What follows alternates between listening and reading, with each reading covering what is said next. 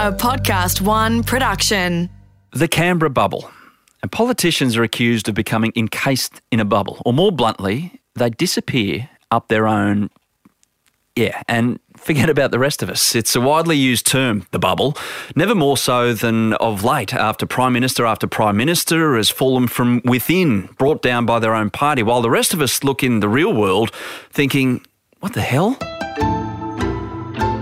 So what really goes on in Canberra? Why does it seem politicians get to the joint and everything changes as opposed to what they are there for, and that gets shuffled to the side? Stephen Conroy spent 2 decades in Canberra as a Labor senator, finishing up in 2016. Stephen, thanks for your time on Peacock Politics. Now, first question, when you stepped out, what was it like being back to being one of us again in the real world? Yeah, look, I probably got the experience a little bit earlier. When I resigned from serving under Kevin Rudd when he came back, I had a very brutal real-world experience. So I was leader of the government in the Senate, technically listed as number 3 in terms of the overall rankings in Canberra. And I was scheduled to go to the Wallabies Lions tests. And it's the way you're entitled to catch a com car to the match.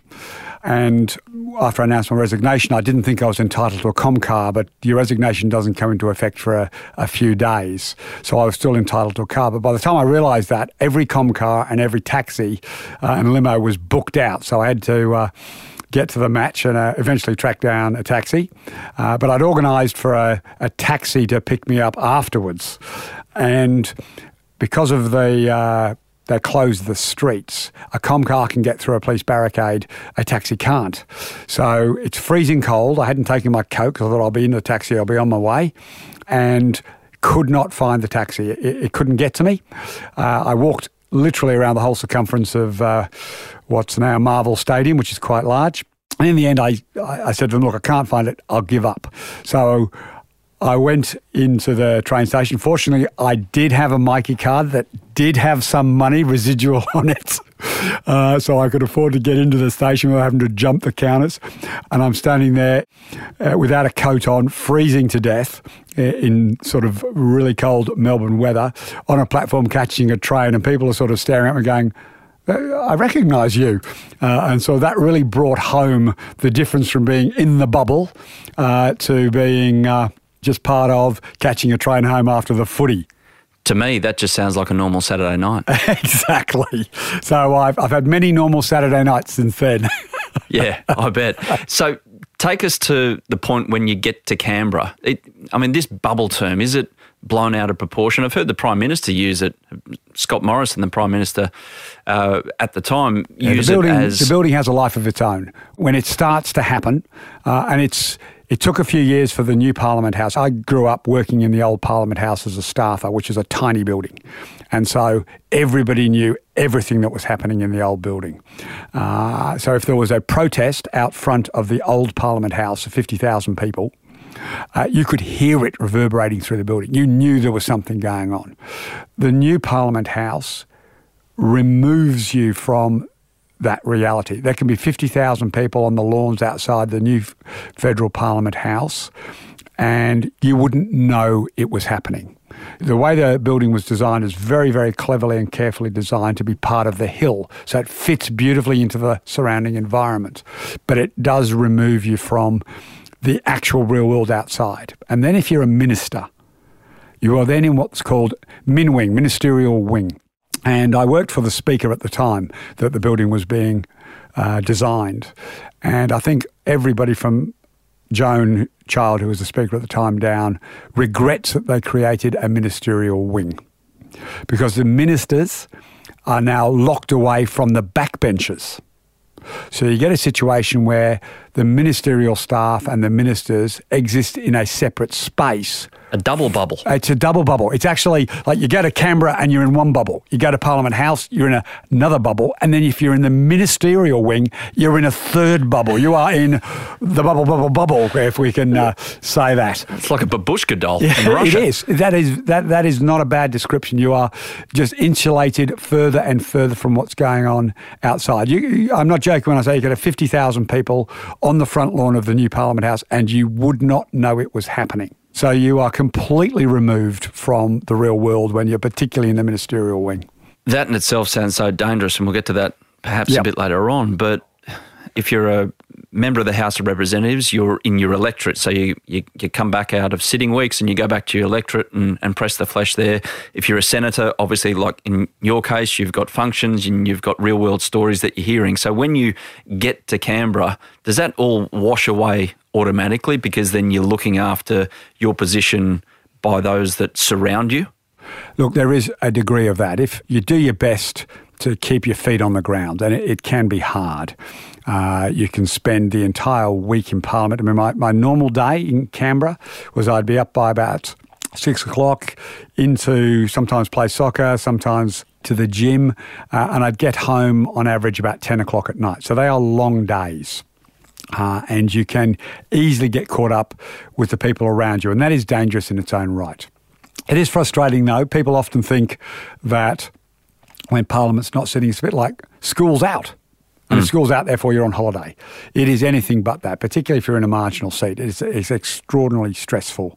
I also take my hat off to my former colleagues from, Western Australia, Northern Territory, and the farthest reaches of Queensland. They live an awful life. They spend so much time in the plains. At least I was just one plane, 40 minutes, 50 minutes, Melbourne, Canberra. And you could survive. But the colleagues from the West, the colleagues from Northern Queensland, NT, just horrible, horrible lifestyle that they had to lead. So yes, you are surrounded by people, and their job is to filter information for you, because people will want to talk to you, whether it's a constituent, whether it's a lobby group, whether it's an overseas dignitary. They want your time, and you've got a very organised and regimented time. You don't get that much time to yourself on a day like that, especially if you're a minister. The bells ring, you have question time preparation. Your entire focus in the morning before a 2 o'clock question time is, right, what's in today's paper? What are they going to ask me questions about? What are the issues in my portfolio? They are all absorbing, because it just takes one wrong answer for an election to turn on its head. And so you can be on the floor of Parliament answering questions and you stumble slightly and it's all over for you.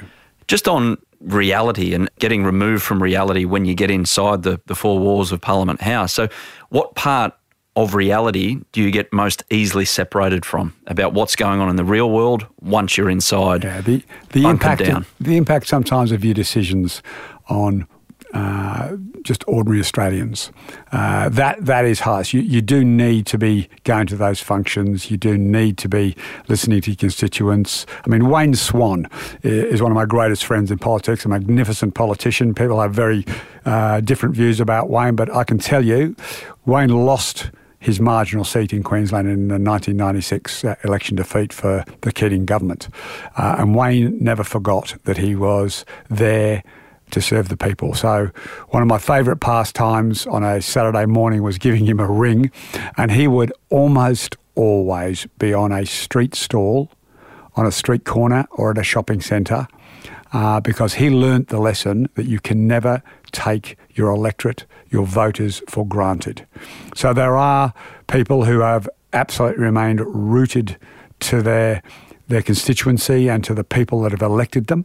And he never forgot that after he got defeated. He was elected in 93, defeated in 96, re-elected in 98. And then from 98 onwards, he was just forensic about staying in touch with his electorate. But you sometimes need that. Well, in that case, it was not a near-death experience, a death experience where you have to fight your way back into Parliament. And so maintaining that contact, walking the streets, that is very tough. As a senator, I had a slightly different role. The trade-off between being a senator is you don't have as much constituent work, you don't have as many functions to go to, but you do a lot more travel because the Senate committee process is very rigorous. The Senate committees travel around the country dealing on all sorts of bills, on all sorts of issues. Some you know nothing about, some you really enjoy learning about, some you just think, what am I doing here? But each of those bills in its own right is important because it affects Australians. So you go out and test tour the around the waters country. We could have see it face to face. Yeah, absolutely. We advertise we're coming to a particular area. We take submissions. We chase up witnesses, and people, ordinary Australians, would appear in front of a Senate committee. It's one of the things that most people don't realise. If you are so agitated about an issue and it's a bill that's coming before the Parliament, you can put a submission, just a one-page letter, into a committee, and that committee, if it thinks the evidence is compelling, can invite you to come and appear before, 2, 3, 4, 5, 6 senators to have your say on the public record, and it's a really invaluable part of the process. So those committees travel all over Australia. So you don't just say, you've got to come to Canberra to speak to us. We are out touring. So a House of Reps, they have a constituency focused in their local area, 80,000 voters. A senator travels the country and listens to constituents face-to-face when they're upset about a bill. And that can be a really sobering experience at times. I bet. It's a touch of reality. Yeah, absolutely. You burst the bubble, then you have to pop back inside the bubble, Exactly. as it were. A lot of bubble talk here. Just on when you're actually in Canberra and you're walking the halls, and what I've begun to appreciate talking to various people on this podcast is that it seems politicians have as many enemies within their own party as they do from the opposition. So my question, when you're inside the walls in Canberra, how many people can you actually trust? That's a great question. Look, I have lots of colleagues, and over a 20-year period, I've probably got half a dozen people that I count as my truest friends in that genuine sense. Obviously, Glenn Swan I mentioned. I was visiting Canberra just a couple of weeks ago, and I was walking down the corridor and I bumped into a Liberal who recognised me and said, "Okay, Steve, how are you?" And he'd been involved in a bit of the argy-bargy inside the Liberal Party over the last couple of months, and he just let fly about those bastards are trying to do me in, and he was talking about the bastards in his own party. So this is absolutely prevalent. There's lots of jockeying, there's lots of jealousies. Politicians are like a bell curve of your average Australians. You've got some really incredibly smart ones, you've got some people who work hard, some people who don't work as hard. It's a real bell curve of your average Australia. If you took a sample of Australians, your politicians are pretty much fit within that distribution of what they call the bell curve. So you get all sorts of rivalries, all sorts of jealousies, people who have genuine policy disputes, and that's just in your own party. Is that jealousy born out of a hierarchy situation? Like, I want his job, or I want her job. I can't believe that someone of that ability has got that job. I should be there. Or is it basically, I don't agree with that person on an issue, they're an idiot, I've got another view? No, look, there's a combination of both of those. There's definitely I just don't agree with your perspective, and that's a legitimate part. But there's also people who are ambitious. I mean, as I can't remember, was it Paul Keating family said, everyone's got the Field Marshal's baton in their knapsack, and that applies right the way up the totem pole from brand new beginner backbencher to the Prime Minister's job. I mean, even if you go outside of the Parliament, there's always, in a party, even in your own seat or your own state, there'll be 20 people who want your job on a daily basis because they think they can do a better job as a senator or as a member of the House of Representatives. And that then just feeds its way up. It is a very, very competitive situation where lots of people want your job. And bottom line is Bill Shorten wants Scott Morrison's job. I wanted Helen Coonan's job. I wanted to be the minister. I didn't want to be the shadow minister. I wanted to try and achieve things. I wanted to try and modernise Australia's communications infrastructure through a national broadband network. And I believe that was absolutely a vital thing for the future of the country. And Helen Coonan didn't believe that. So we had very legitimate policy differences, and there would be that genuine, robust exchange of ideas. But I'd be fibbing to your listeners if I didn't confess I'd heard people say, how can that idiot be a minister? Usually about me, but... Yeah. Did you think that about other people? Oh, look, I was very lucky. I had a good group of friends. There are people I look at on the government side of the benches today, and I shake my head and go, how on earth did that person get promoted? Like, what was Scott Morrison thinking when he did that? Good answer. You didn't do in any of your colleagues there. So.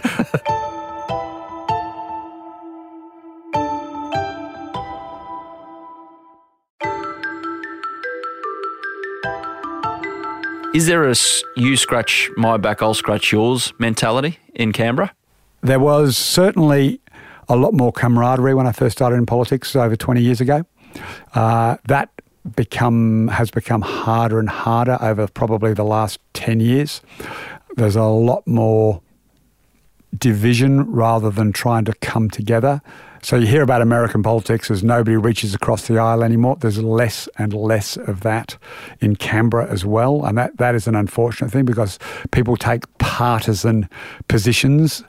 And so there's less and less you scratch my back, I'll scratch yours. So certainly that relationship between politicians and journalists nowadays is very much you give me the scoop and I'll give you a good story and I'll write good things about you. That is absolutely part of the culture now, which I think is terribly destructive.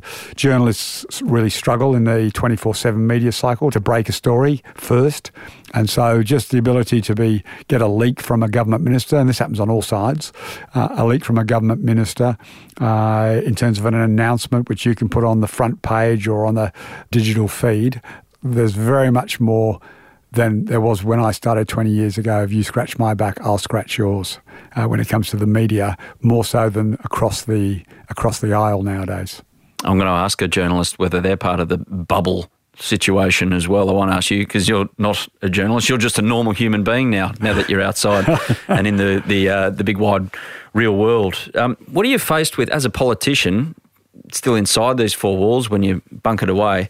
What are you faced with in terms of people trying to get your attention to push their point of view? Is it relentless? It is relentless. And I don't say that in a pejorative way. You have a limited amount of time and people are desperate to try and put their perspective. Sometimes it's for pure self-interest. Sometimes it's because they believe it's in the public interest. And so you just have queues of people always seeking to talk to you as a backbencher, as a frontbencher, as a minister, as Prime Minister. You just have an endless number of requests to meet. Probably, if you're the opposition just after you've lost an election, it's a bit more lonely. That first 6 months or so, no one really wants to know the losers. So it can be a bit sobering. I think Gareth Evans coined the phrase relevance deprivation syndrome after he went from being a minister for many years when the Keating government lost, and there's certainly a bit of that. But it is a relentless pressure from people to see you along the way. Lobbyists, what are they? Lobbyists are people who are employed either directly or indirectly, so you can have a combination of those things, whose job it is to, on behalf of a client or the company that they work for, to put the point of view of the people that they're representing. So the Business Council, probably one of the biggest, most well-known lobby groups, their job is to lobby on behalf of the top 100 companies in Australia. So they will often put in submissions about taxation policy. They'll put in submissions about education and training because the people coming out of schools, they say, aren't, in a sports sense, what you'd call match fit, and they want to try and adjust the training before they come out of the educational institutions. Often criticism the university courses don't relate to the real world that they're moving into, that sort of criticism. So lobbyists' job is to represent the interests of the people who they work for and with, to impress those points onto politicians so that they're able to have a full understanding. It's become a pejorative term in some senses, particularly with the amount of money that's spent lobbying with public relations campaigns or advertising campaigns. The mining industry ran a highly effective campaign against the then Rudd and Gillard governments over the mining tax. And so that's the extreme end, down to ACOS putting in a budget submission saying we need you to lift the dole, we need you to lift ACOS pensions. The Australian Council of Social Security. So the lobby group on behalf of the disadvantaged in Australia. So you've got lobby groups coming from everywhere. Absolutely. Are they part of the bubble? They're absolutely part of the bubble, and one of the things that they need to do is to try and add layers to that bubble. So that the politicians don't get to hear an alternative perspective, whether it's from another lobby group or from ordinary Australians who say, you can't be serious, why should we give big business and the biggest companies in the country like the banks a tax cut? So the Business Council are desperate for you just to listen to them only and stay inside the Canberra bubble, because if you weren't wandering down the streets, you're not going to have people walk up to you going, hey, mate, I think the banks in this country need a tax cut. You're just not going to meet someone on the street saying that. It sounds like you're in 4 sword fights at once. Usually. When you're inside the joint. You are fighting on a number of fronts. You've got the media who can be quite hostile and aggressive if they're disagreeing with you. You've got people in your own party. You've got the opposition. You've got lobby groups.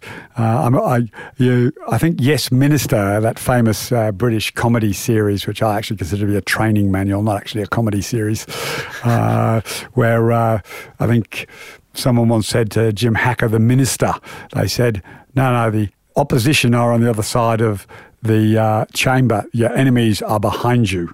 So you've always got to have an eye over your shoulder, and you've always got to be paying attention to your own base. I mean, you can imagine as a Labor senator trying to argue to somebody who's on the dole or on the age pension that the biggest priority is a tax cut for the banks over raising the pension or raising the dole. Now I'm coming to appreciate it's not so much of a bubble, it's just human nature that you're distracted by the fact that you've got all of this going on around you and you're trying to protect yourself and further your career and further the country all at once. There's only so much one person can do at once, surely. Absolutely. I mean, I undertook to create the National Broadband Network, and I was resisted by some of the biggest companies in the country. I mean, Telstra, on its given day before BHP merged, was either the first or the second largest company on the stock exchange by market capitalisation in the country. And I took Telstra on.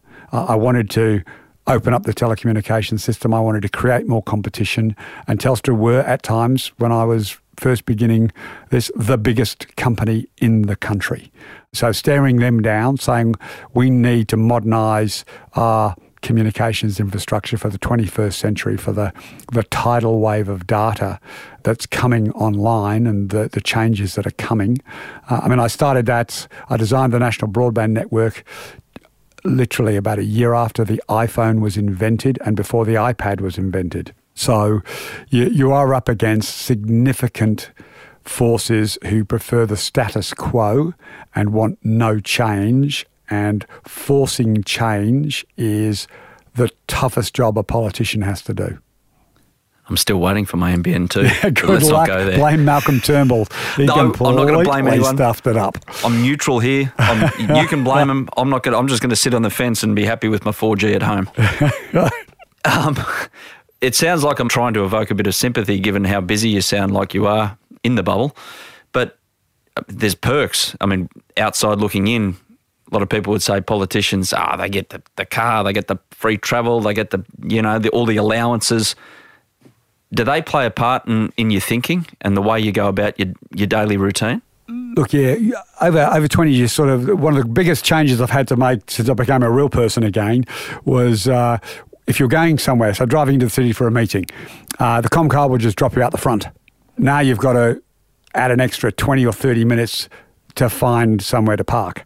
Welcome to the real world, Stephen. Yeah, welcome to the real world. A couple of my colleagues who are retiring have said to me now, Steve, what's it like? They've been in politics 20 odd years as well. I said, the single biggest change is, I have to drive for my half car. an hour at Sydney Airport yesterday to get a taxi into the CBD at Sydney Airport, whereas the Comcar driver was waiting for you.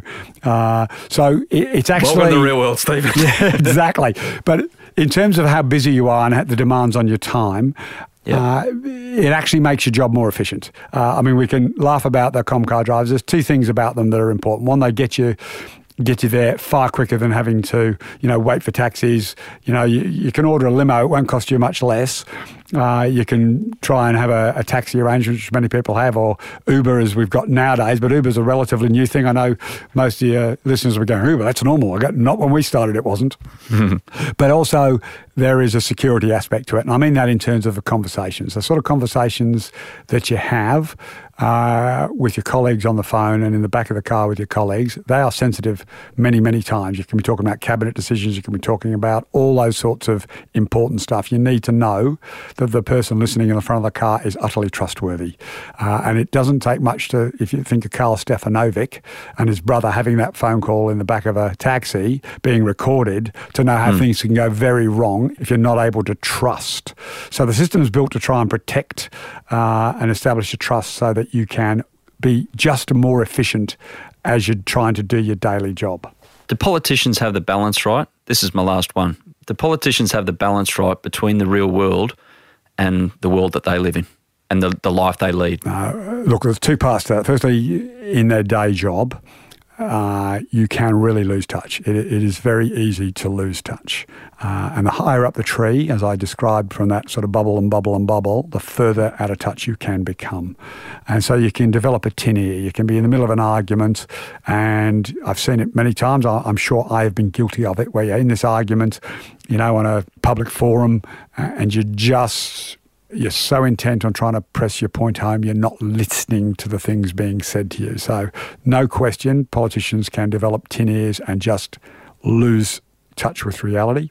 At a personal level, trying to get that life balance right is very tough.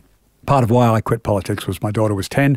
I'd been in politics her whole life. I'd missed almost half a life. I didn't want to be away from her over those next few years as she was growing up before she decided she didn't want to know her dad. So I didn't want to miss those next few years. And I'm blessed that I've been able to spend and drive her to school 2 or 3 times a week, pick her up from school, those sorts of things. So it is really hard to balance that. When you spend half your life in Canberra, you absolutely struggle to maintain a life balance, which is why so many marriages break up, so many unhappy kids along the way. That is a very tough balance. From the newest backbencher to the longest serving MP, getting that balance right is really tough. Stephen Conroy, we could talk and talk and talk about this subject because it's a fascinating place, Canberra, and inside the bubble sounds equally as fascinating. Don't know if I want to be there permanently, but just to get a little inkling about it from your perspective was fascinating. Thank you very much for your time, and don't forget, through winter, when you go to the footy for the train ride home, take a coat. Thanks very much.